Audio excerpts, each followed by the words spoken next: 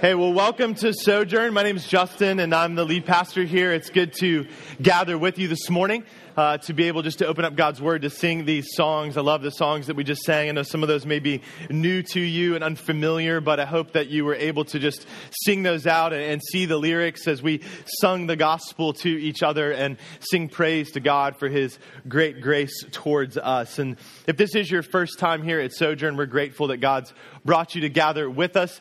We are all about Jesus, and so we constantly want to call one another to remember and be reminded of and refreshed in the gospel. And so if this is your first time with us this morning, I hope that's already taken place and will continue to take place as we open up God's Word now. If you do need a Bible this morning, if you just raise your hand, some people will bring a Bible around to you. We want you to be able to read God's Word with us this morning. We're in this series, as Alan mentioned, in the Torah, in the first 5 books of the Bible. And because we're covering large patches of Scripture at a time, it's not all going to be on the screen. So we'd love for you to be able to read along out of the Word with us. And if you don't actually own a Bible, we'd love to give that to you as a gift this morning. You know, I think all of us at some point in time have had the experience where we, at one day, find out that something we either heard as a kid, something we were told as a kid or thought as a kid is not really true, or it's not how something actually happened, or maybe it didn't happen at all. We get older and we're like, wait, what happened? What's going on? Maybe it was when you found out that Santa Claus really was your parents all along. Maybe it was when I just ruined somebody's life. Maybe it was when you found out that high school really isn't like Saved by the Bell or High School Musical. Maybe it was when you found out that Lindsay Lohan really doesn't have a twin, even though she did in The Parent Trap. Or maybe it's like my wife when she was growing up and was talking about how her mom became pregnant. And she was convinced that the way that her mom became pregnant is because her and her dad had decided that they wanted to have a baby, so they prayed really hard, and then God put a baby there. And even though her friend tried to tell her there's a little bit more to it than that, she was convinced that that's the way it was, up until at least high school or so. No, I'm just kidding. I think it was 5th grade, but anyway. I think for some of us, though, that's the case with the story of Noah in the book of Genesis. We can have kind of a kid-like view of it. I mean, when I was a kid, we used to sing a song growing up in the church about the flood, and it said, "The Lord said to Noah, there's going to be a floody, floody. Lord said to Noah, there's going to be a floody, floody. Get those children out of the muddy, muddy children of the Lord." Now, that's kind of a fun, happy-go-lucky kind of song, right? I mean, animals coming by twosies and raining for 40 daisies, right? It's a silly song. But I think sometimes we have that view as a kid, but I think if we're honest, we can still kind of have that kid-like view of the flood and Noah. Man, the story of Noah is a hard story. It's a hard story. It's not a fun story. It's not a cute story about Noah hanging out on the boat with a bunch of friendly animals. And the story of Noah is about sin and judgment. It's about punishment. It's about death. And it's difficult. It's challenging as we read this story of Noah, but it's also instructive. And while this silly kid song about Noah and the ark doesn't really give us the full story of what's going on, maybe though, just maybe the story of Noah and the flood is not merely about hard things. Maybe it's a story of hope and grace too. And so today, that's what we're going to look at in the book of Genesis, in God's Word. And in it, I believe that we will learn a lot about God and we'll learn a lot about ourselves, even here and now, even though this happened such a long time ago. And my prayer this morning is that God would help us to know Him, that God would help us to follow Him more fully and more faithfully because of our time in His Word today. So let's pray that God would do that work as we open up to Genesis chapter 6. Father, we do give you thanks that we can be together this morning. It's such a beautiful day outside. Lord, we thank you for days like this. But Lord, as we open up your word this morning, we're going to read about a very different kind of day when things are not so beautiful outside. And Father, I pray that as we look at this hard story in the scriptures, Lord, that you would help us to see you in it, that you would help us to see ourselves in it. And that you would teach us about yourself, that you would teach us about ourselves, and that we might more faithfully follow after you in our life right now. Whether we know you or don't yet know you, Lord, I pray that you would draw us to yourself this morning as we look at the story of Noah and the flood. We ask for your Spirit to do a work that only your Spirit can do, that you would connect the truths that we hear in our ears this morning and go into our minds, that you would connect that to our hearts and affect our lives today. And we want that to be for your glory and for our good and the good of the people of this city. And we pray this in Jesus' name. Amen. Well, go ahead and open up your Bible to Genesis chapter 6. That's what we're going to start with this morning. And we will be looking at some different things around Genesis chapter 6 this morning. So go ahead and flip over there.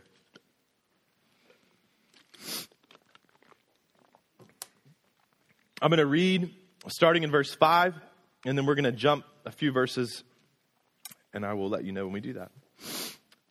The author of Genesis writes this, starting in verse 5 of chapter 6. The Lord saw that the wickedness of man was great in the earth, and that every intention of the thoughts of his heart was only evil continually. And the Lord was sorry that he had made man on the earth, and it grieved him to his heart. So the Lord said, I will blot out man whom I have created from the face of the land, man and animals and creeping things and birds of the heavens, for I am sorry that I have made them. But Noah found favor in the eyes of the Lord. These are the generations of Noah. Noah was a righteous man, blameless in his generation. Noah walked with God. And Noah had 3 sons, Shem, Ham, and Japheth. Now the earth was corrupt in God's sight, and the earth was filled with violence.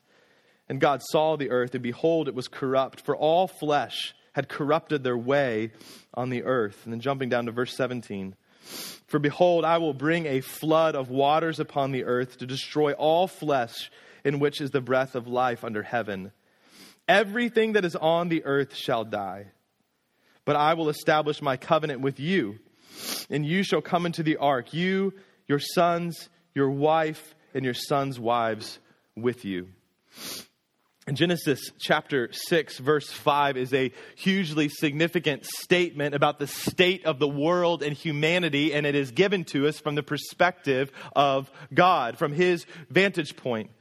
Verse 5 says, the Lord saw that the wickedness of man was great in the earth, and every intention of the thoughts of his heart was only evil continually. Things are not good. Wickedness is great on the earth. It's rampant all over the earth. And notice the absolute statements that he makes. Every intention of the thoughts of his heart. Not some, but every intention of the thoughts of his heart was only evil continually. This is a constant for all of humanity. And it's a clear indictment on the pervasiveness of sin that has infected the world at the depth and detail of the human heart. For sin has affected and poisoned the heart of man, and out of that heart overflows sin and rebellion against God. And I think a good question for us to ask at this point is, how did we get here?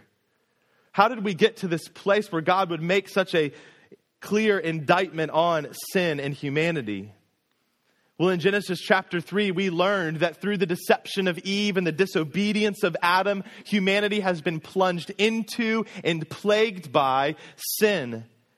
They've chosen to follow and worship and obey anything other than God, namely self. And Adam and Eve, the first parents, essentially make the choice and the statement that they can be their own God. That they can be sufficient to rule and to live and to have joy and peace apart from God, separated from him. And the effects of this choice are catastrophic. Life becomes difficult. Even the earth itself is subjected to futility because of their sin against the Creator. It affects the hearts of every person, and it affects the very cosmos. In Genesis chapter 4, we learn that Adam and Eve have children after sin has entered into the world. And so we could read this story and say, well, wait a minute, maybe it's just contained to Adam and Eve. Maybe it doesn't get passed on. Maybe it's not a genetic kind of thing. Maybe there's hope still. But right away, we realize that Cain, their firstborn son, murders his brother Abel out of jealousy, anger, competition, and self-focus. The line of humanity goes through Cain, and the descendants of Cain continue to live from this place of an evil heart, continuing to reject God's rule and reign over creation. But we find out at the end of chapter 4 that Adam and Eve have another son, and they call his name Seth, and Seth is essentially kind of a replacement of Abel. Maybe there's still hope, Eve thinks. In verse 26 of chapter 4, we learn that Seth has a son, and he called his name Enosh. And at that time, the people began to call upon the name of the Lord. Now, we don't know why the author specifically mentions this here, but what it makes it sound like is up until the point of Enosh's birth and Seth's family being present, that people are not worshiping God. They're not calling on the name of the Lord. Genesis 5 is interesting. A lot of us, as we read Genesis chapter 5, can get caught up as we walk through generation after generation and think, man, these people lived for a really long time. But I think what's most interesting, what's most striking about Genesis chapter 5 is that it tells a story of death. Each paragraph ends with these words, and he died, and he died, and he died. Sin reigns through the line of Cain, and death reigns through all humanity. And then we get to chapter 6, and we see God's assessment of humanity. Sin is everywhere, and this grieves God.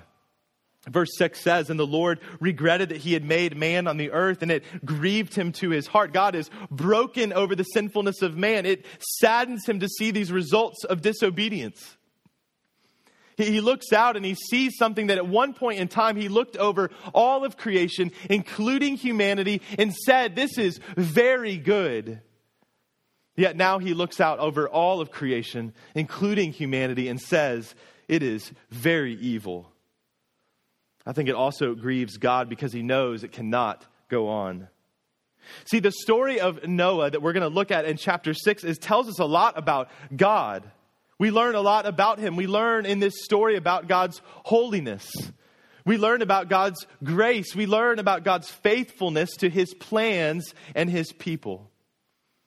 So getting to verse 7, it says, so the Lord said, I will blot out man whom I've created from the face of the land, man and animals and creeping things and birds of the heavens, for I am sorry that I have made them. This is a declaration of God's righteous judgment. Humanity has rejected God, has rejected his lordship over it. It has destroyed itself by doing that, has destroyed God's world. But in this, we see that God is holy. And we can talk about God's holiness a lot, and I think sometimes we say that, but we're not exactly sure what that means. Holiness is about the great grandeur and complete perfection of God. A God who devotes himself to his people and requires that same complete devotion to him. God is sacred. God is set apart. He is other. In some senses, God defines holiness rather than holiness defining God. So there's inherent reverence with God. And to violate complete devotion to God is a violation of holiness. To not walk in obedience to the kingship of God is a violation of the consecrated call God has placed on his creation. God has said, you are my creation. I'm the creator, and I consecrate you. I set you apart to follow me, to worship me. But when we reject that and rebel against that, we violate our call to holiness. And so God pronounces punishment and judgment. He will destroy the evil of the world. And he has to, because the holiness and justice of God require that he do that when rebellion is present. God cannot remain holy. God cannot be called just if he doesn't deal with outright rebellion and sin. But then we get to verse 8, and we learn something else about God. God is not only holy, he is also gracious. Verse 8 says, but Noah found favor in the eyes of the Lord. Noah finds favor with God, not because he has achieved something himself, but because God is gracious. That's what it means to find favor. It's not like Noah figured out some secret trick or plan to know God. What it means to find favor is that Noah was a recipient of grace. Noah found grace from God. So is there hope in the midst of this crooked and perverse world? Who is this man, Noah? Verse 9, the author takes kind of a little bit of a detour and tells us a little bit about this man, Noah. He says, these are the generations of Noah. Noah was a righteous man, blameless in his generation. Noah walked with God. See, the fact that Noah is called righteous, that Noah is called blameless, doesn't mean that he is self-righteous. It doesn't mean that he is perfect. What it means is that he's striving to walk in obedience with God.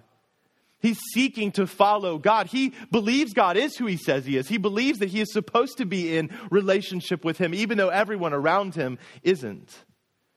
And I love the simplicity of the last sentence of verse 9. Noah walked with God. See, Adam once walked with God in the cool of the day before sin entered into the world. But Noah here is seen as being a man who is striving to be in a relationship with the living God, even in the midst of the sin that is pervasive all around him. And the author gets back to the story of what's going on.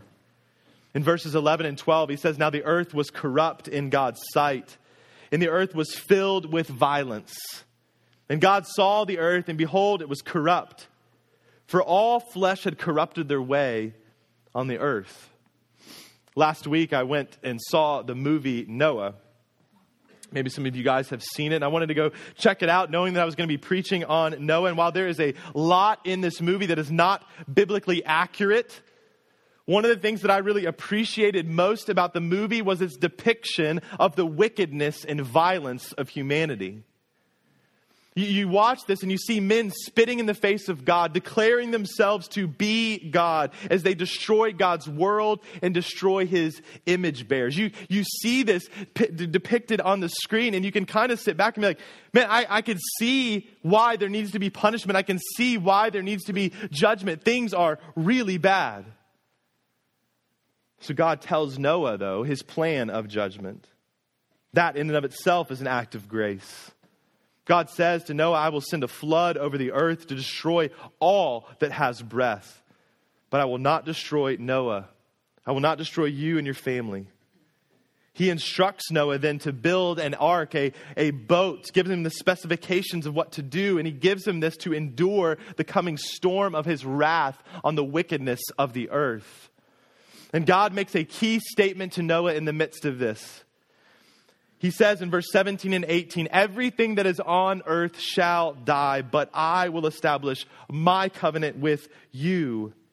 And you shall come into the ark, you, your sons, your wife, and your sons' wives with you. God will save Noah." This is a promise of grace from God to Noah before the waters come. And Noah believes God. Noah trusts God. Noah obeys God. And then in the next few chapters, we see this plan of God unfold. Water comes from above and below, and it covers the earth. For 40 days and 40 nights, it just rains and rains and rains. The scriptures tell us that 150 days go by, and the flood prevails over all the earth, destroying all that has breath, except that which is on the boat. "If you eat of this tree, you will surely die," God says. Death has come from disobedience. Man, this is not usually in children's Bibles or the songs we sing. I don't know how many people were on the earth at this point, but all of them are gone except 8. Man, death has come. Judgment has come. And there's a tension in this story. We see evil being pervasive, and judgment must come. But Noah is a faithful man. God brings the flood of judgment on the earth, and everything is killed. But then we get to chapter 8, verse 1, and it says, "But God remembered Noah and all the beasts and all the livestock that were with him in the ark. And God made a wind blow over the earth, and the waters subsided." God saves Noah. He's faithful to his commitment. He brings Noah and his family safely through judgment. And God causes the waters to subside. And out of the deep waters of death, life emerges once again. See, I think the amazing thing about this story is when we sit back and we really get the details of what is going on here, the amazing thing about this story is not that God destroys everything, it's that anyone lives. It's that anyone lives.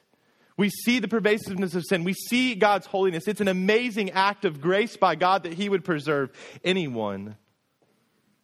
And God tells Noah and his family, along with all of the animals, to exit the ark. And Noah listens to God. And then God says this to Noah: I will never again curse the ground because of man.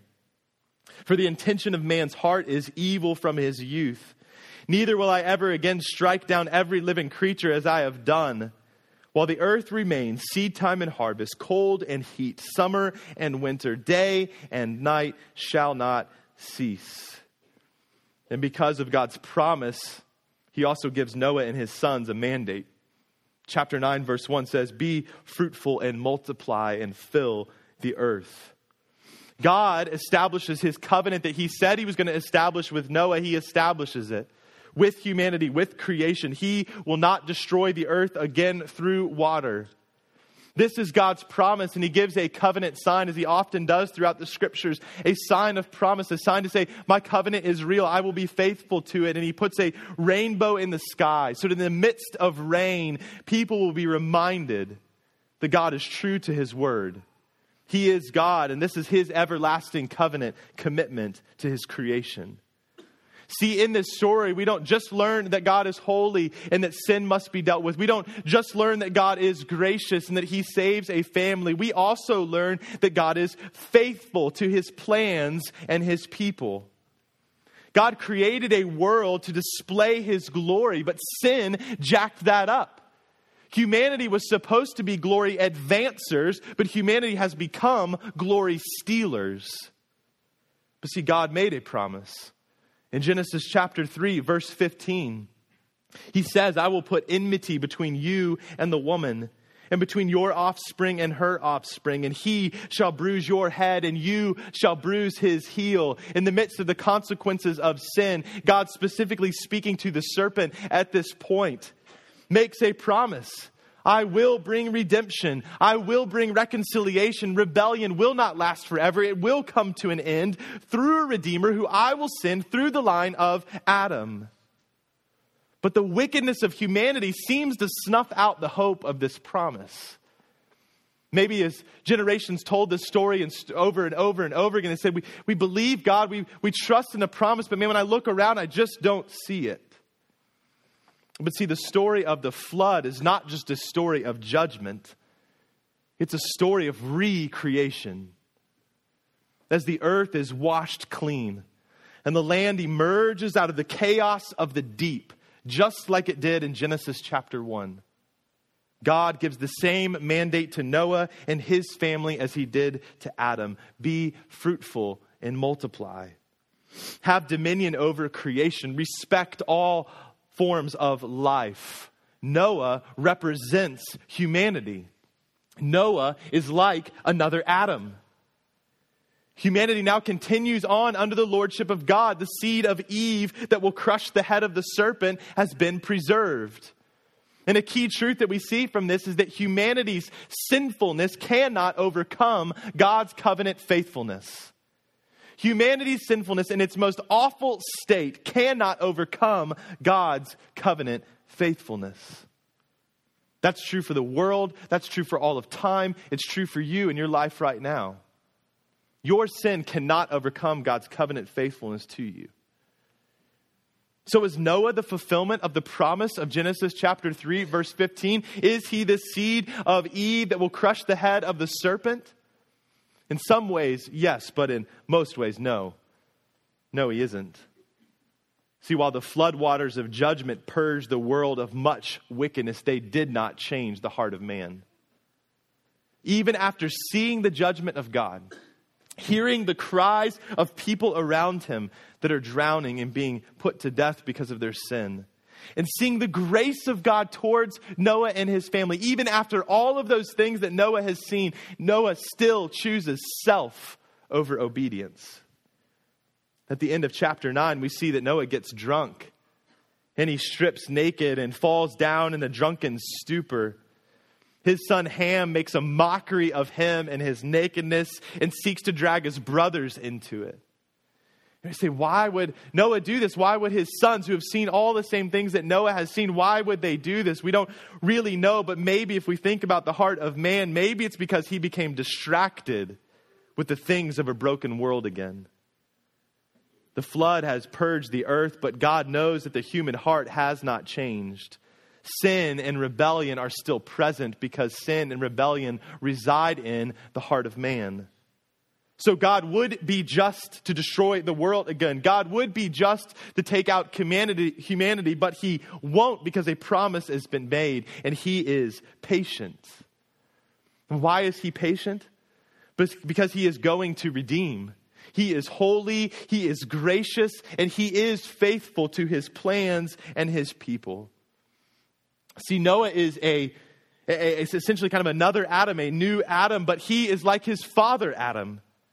He is a disobedient son whose disobedience results in shameful nakedness, just like Adam. See, we can step back also and see that in the story of Noah, we don't just learn about God, we also learn about ourselves. Because you and I come from the line of Noah, which is the line of Adam. So what can we do?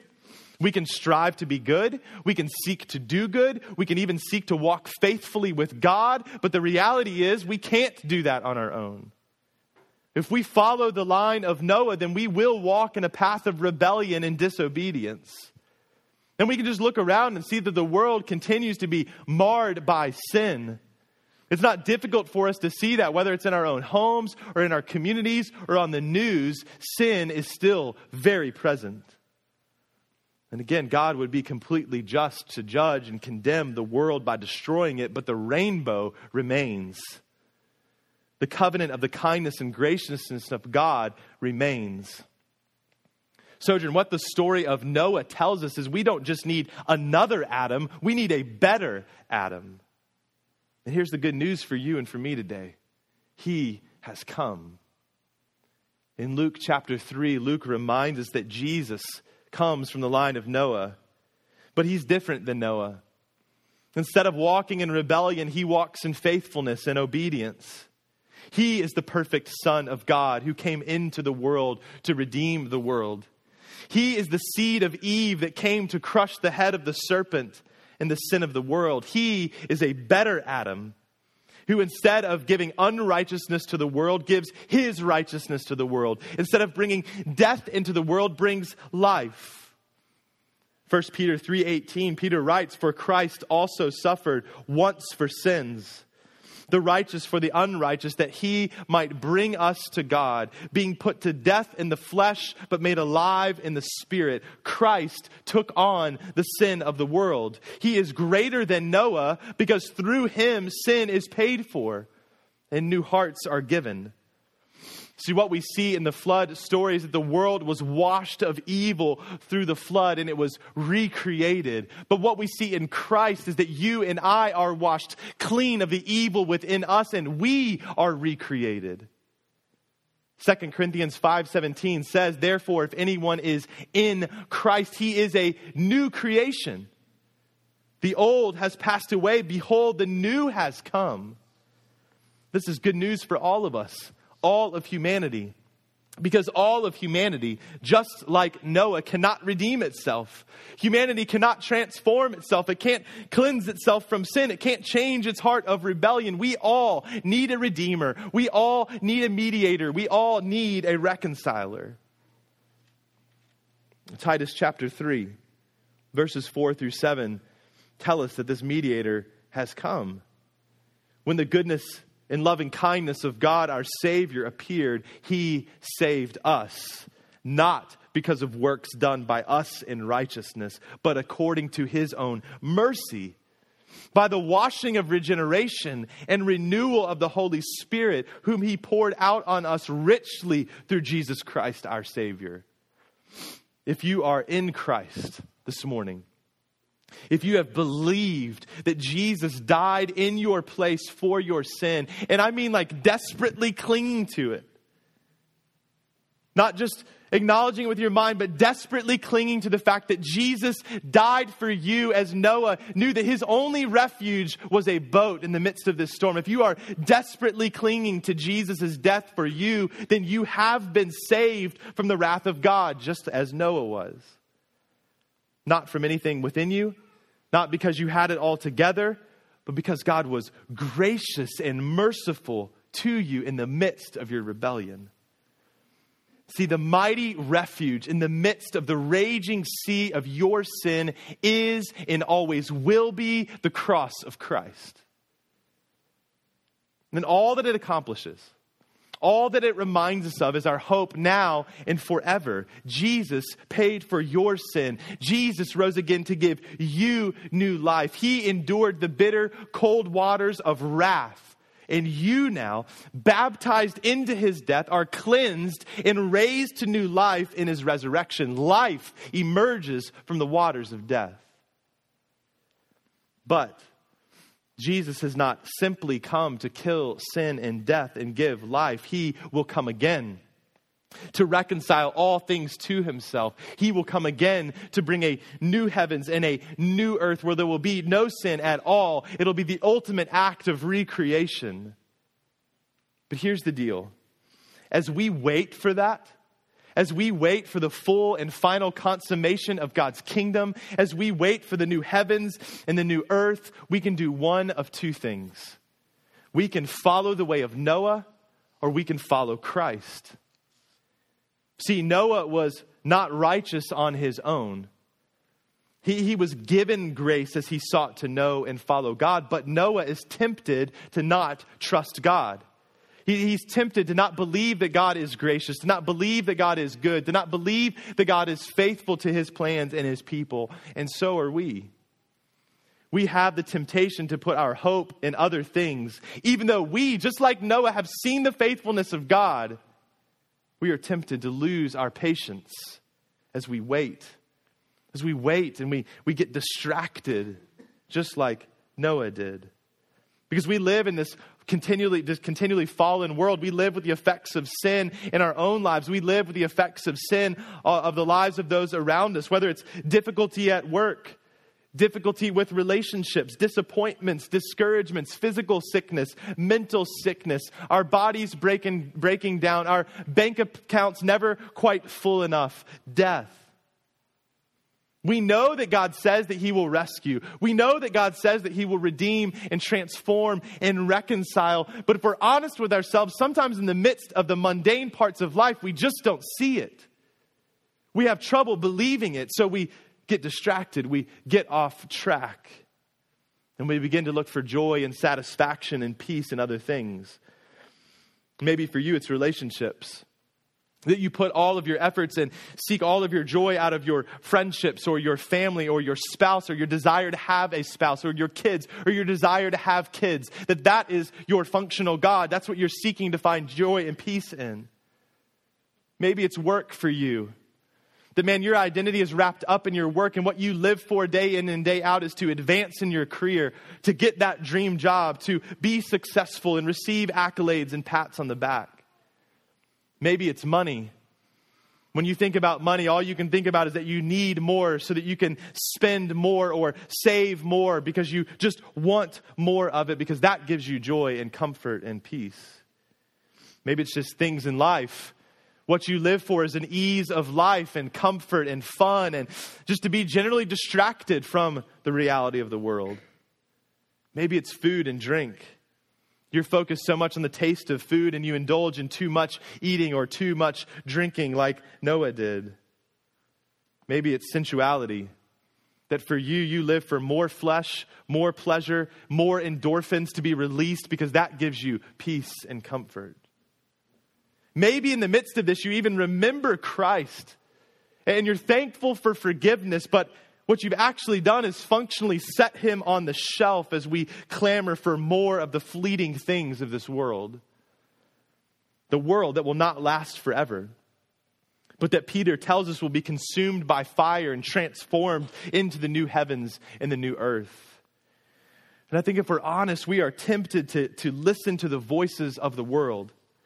Peter writes in 2 Peter chapter 3, scoffers will come in the last days with scoffing, following their own sinful desires, and they will say, where is the promise of his coming? For ever since the fathers fell asleep, all things are continuing as they were from the beginning of creation. God's not going to show up. Well, look at everybody's just doing their own thing. Do you really believe this? And we start to believe them. Yeah, where is God? Why hasn't he come? Maybe he has forgotten us. And we grow impatient. But see, what I think we need to realize is that the story of Noah is a reminder that this is not so much about our patience with God, but God's patience with the world. 2 Peter chapter 3, Peter says this. He reminds us that judgment is coming. He reminds us that this world is passing away, just like it did in Noah's day. But he reminds us of God's character that never changes. He said this, "But do not overlook this one fact, beloved, that with the Lord, one day is as 1,000 years, and 1,000 years is one day." And get this. The Lord is not slow to fulfill his promise, as some count slowness, but is patient toward you, not wishing that any should perish, but that all should reach repentance. But the day of the Lord will come like a thief, and then the heavens will pass away with a roar, and the heavenly bodies will be burned up and dissolved, and the earth and the works that are done on it will be exposed. But according to his promise, we are waiting for new heavens and a new earth in which righteousness dwells. See, God is holy, but God is also gracious. He is also faithful to his plans and his people. So church, this morning, Peter's call to you is in the midst of this, don't lose heart. Don't get distracted. You can follow the way of Noah. You can seek to find joy and pleasure and peace in the things of this world, or you can follow Christ.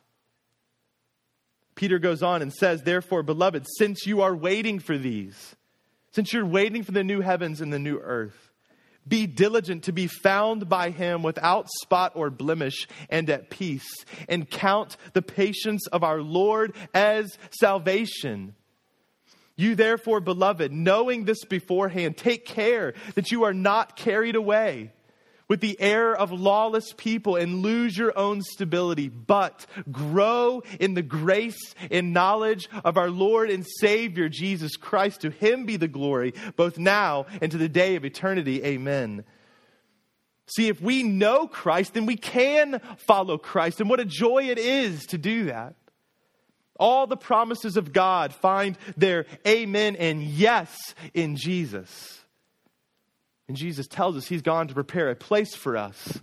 And he will come again. He will not leave us as orphans. And so we wait for that day. And as we wait for that day, we heed the words of Peter. We pursue and follow Jesus. So let me ask you this first. Do you know Jesus? Do you really know him? The wages of sin is death, the scriptures tell us. The holiness and justice of God require punishment for rebellion. Yet God shows grace to us. And that while we were still sinners, Christ died for us. He took the punishment for our rebellion. Apart from him, you will end up and be just like Noah, the people of Noah's day. See, no one can present themselves holy and clean before God, but Christ came to pay for your sin and rose again to give life. And so my question for you this morning is, have you repented of your sin and rebellion and asked God to save you through Christ's life, death, and resurrection? God is patient, longing all to repent and to believe. If you haven't done that, will you do that today? Not knowing what tomorrow will bring for you. But if you do know Christ, if you sit here this morning and you say, yes, I do know Christ. Yes, I am clinging to the fact that Christ saved me from my sin. Then will you follow him? Will you follow Christ, the better Adam, the better Noah, the one who is true and faithful? Instead of getting distracted and impatient, instead of looking for joy and satisfaction and peace in the things of this world, we can take all of those things and redeem those things, the things of the world, for the glory of God. And we can do that with everything in our life. But we don't do that this morning because we walk out of here and just say, yes, that's what I'm going to do today. I'm going to try harder to do these things. We do this out of the power of the Spirit in us. We do this out of the promise and the reality of the gospel that's already at work within us. Remember, we have been made new in Christ. The old has passed away. The new has come. We have been transformed and are being transformed. So as we seek to follow Christ, what we need to do is fix our eyes on Jesus, the author and perfecter of our faith, not the world, not self. Peter says if you want to be steadfast, if you want to be stable and not distracted by the things of this world, then grow in the grace and knowledge of Jesus Christ. Fix your eyes on Jesus and see the world around you transformed, how you look at it and how you live in it. Relationships then become opportunities to encourage one another in Christ. As we seek to speak the gospel over one another, sharing it with those that don't yet know Christ, encouraging brothers and sisters with the truth of the gospel, making disciples. With work, we no longer work for our glory, but seek to work for God's glory. Our job is seen and has the purpose of serving the mission of God, not the other way around. Money for us becomes an opportunity to say that all we have, we ask God to use all that we've been given for His glory and the advancement of His kingdom. With our things, we are not taken captive by things or the pursuit of them, but use all of our resources to show the world where our treasure truly is. With food and drink, we can seek to enjoy all of those things to the glory of God with moderation, showing that our God is not our belly. And with sex, we can pursue sexual purity, holy sexual ethics, sexuality in the context of biblical marriage, and fleeing sexual temptation. If we know Christ, if we know the better Adam, this world is not what we live for. We live for the glory of God. We live for the good of others, not ourselves. So this morning, if you know Christ, if you desire to follow Christ, then are there things in your life right now where you know you are not following in the way of Christ? You're following the way of Noah, being distracted by the things of the world. And let me encourage you this morning, if that's you, and I think that's probably true for all of us at different parts of our life, that you would repent. And repentance means acknowledging that before the Lord and then turning away from it to pursue Christ. Go before God, acknowledge those things, confess them before Him, and God is patient. He is gracious, and He is faithful to you. Pray to God. Let Him know the reality of what's going on in your heart. Ask for Him to transform and change you. Ask Him to help you to pursue Christ. And tell your community. This is not supposed to be something we do on our own. This is something we do together as God's people. Tell your community where you're struggling to follow Christ, and where you're tempted to be distracted by the things of this world. As we wait for the coming of the Lord, let's also remember that He is continuing to call other people to repentance. Let's remember that He's continuing to call people to repentance. Instead of focusing our attention on ourselves and the things of this world, let's continue to be ambassadors of Christ. Matthew chapter 24, verse 14, Jesus Himself says, "And this gospel of the kingdom will be proclaimed throughout the whole world as a testimony to all people groups, and then the end will come." As we wait eagerly, as we long for the day of the new heavens and the new earth, Jesus tells us it'll come when everybody's heard the gospel. So praise God, this world is not all there is, but until He comes, let's go. And tell of His holiness, tell of His grace, tell of His faithfulness to His plans and His people. See, Noah and the flood is a story of renewal by grace. And God continues to do that work today in the hearts of men and women. God is still in the business of cleansing us, washing us with the water of His word, washing us through the blood of Christ, and recreating us. Putting His kingdom within us as the Spirit dwells within us. God continues to do that work because a better Adam has come and He is reconciling all things to Himself. So sojourn, don't get distracted. Follow Him now until He comes again, and go and tell the world about His grace. As we come to the table this morning to take and eat the bread and drink the cup, I want us to be reminded all of us have sinned and fallen short of the glory of God. The wickedness and self-seeking of Cain has been your story and my story. You were a reviler of God. You were a mocker of your Maker. But through Christ's shed blood for you, you were washed in the flood of grace. You were sanctified. You were justified in the name of Christ and by the Spirit of God. And now you are alive through him. No one in this room has a righteousness of their own. It's all of grace from your holy, gracious, faithful God. And so as you eat the bread, remember Christ's body was given for you. As you drink the cup, remember that Christ's blood was shed for you. Rejoice this morning and consider the patience of the Lord is salvation for you today. That at some point in time you did not believe, yet God in his kindness gave you faith to believe. The patience of the Lord is your salvation today. Christ endured the floodwaters of wrath for your sin so that you might have and receive eternal life here and now. And if you're not a follower of Christ, we just encourage you not to come forward, ask you not to come forward this morning to take communion. Because this is a declaration that what we've preached on today, what we've looked at, what we've sung about Christ, that our only hope is Jesus. That's what this is. It's a declaration of that being true for us. And so if you don't yet believe that, if you've not repented and trusted in Christ for the forgiveness of your sin, we don't want you to come forward and take communion. We want you to take Christ. So if you don't yet know Christ, would you just sit in your seat and just pray? Ask God to reveal himself to you. Take this moment right now to repent of your sin and ask God to save you here and now in your seat, that you might know the grace and kindness of our Lord. And if you do that today, if you want to know more of what that means, please come talk to me afterwards. Come talk to any of our leaders. That's why this church is here. We want people to know God through Christ. Those of you that will come forward, you can come forward when you're ready to receive the elements and tear off a small piece of bread and take a cup to drink. And what Jesus has done for you will be spoken over you this morning. And you can take it immediately or when you get back to your seat. Let's pray.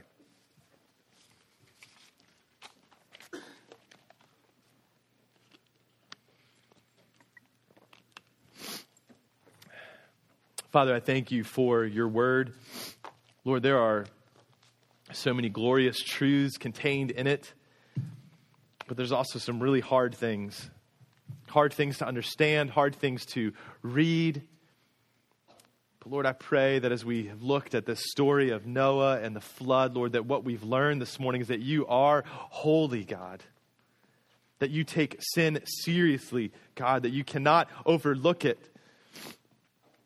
But Lord, you're also gracious. Lord, you're also faithful to your plans and your people. And you said a Redeemer would come, and he has come. Lord, help us as your people this morning not to be distracted by the things of this world. Help us not to grow impatient. Lord, as we wait for you to come again, as we wait for the new heavens and the new earth, where there'll be no more sin, no more shame, no more death, no more crying. Lord, as we wait, I pray that you'd help us to be faithful to follow Christ, that we would see every aspect of our life redeemed for your glory. Lord, help us to fix our eyes on Jesus, throwing off the sin that so easily entangles us. And Lord, help us to do that with one another as a family together. And Lord, that I pray that the overflow of that in our life is that we would go out of this place and we would tell more and more people about the freedom that comes in and through Christ. That this world isn't all there is to live for, that there is more, and his name is Jesus. Lord, help us to be faithful to that, to believe that in our own life and then be faithful to tell others. And I pray that you would call people to yourself now in this moment, but as we go out as your people into the city this week. Lord, we love you. We thank you that you are God, that your ways are not our ways. Your thoughts are above our thoughts. Help us to rest in the fact that you are sovereign over all things and you are good. We love you. We pray all this in Christ's name. Amen.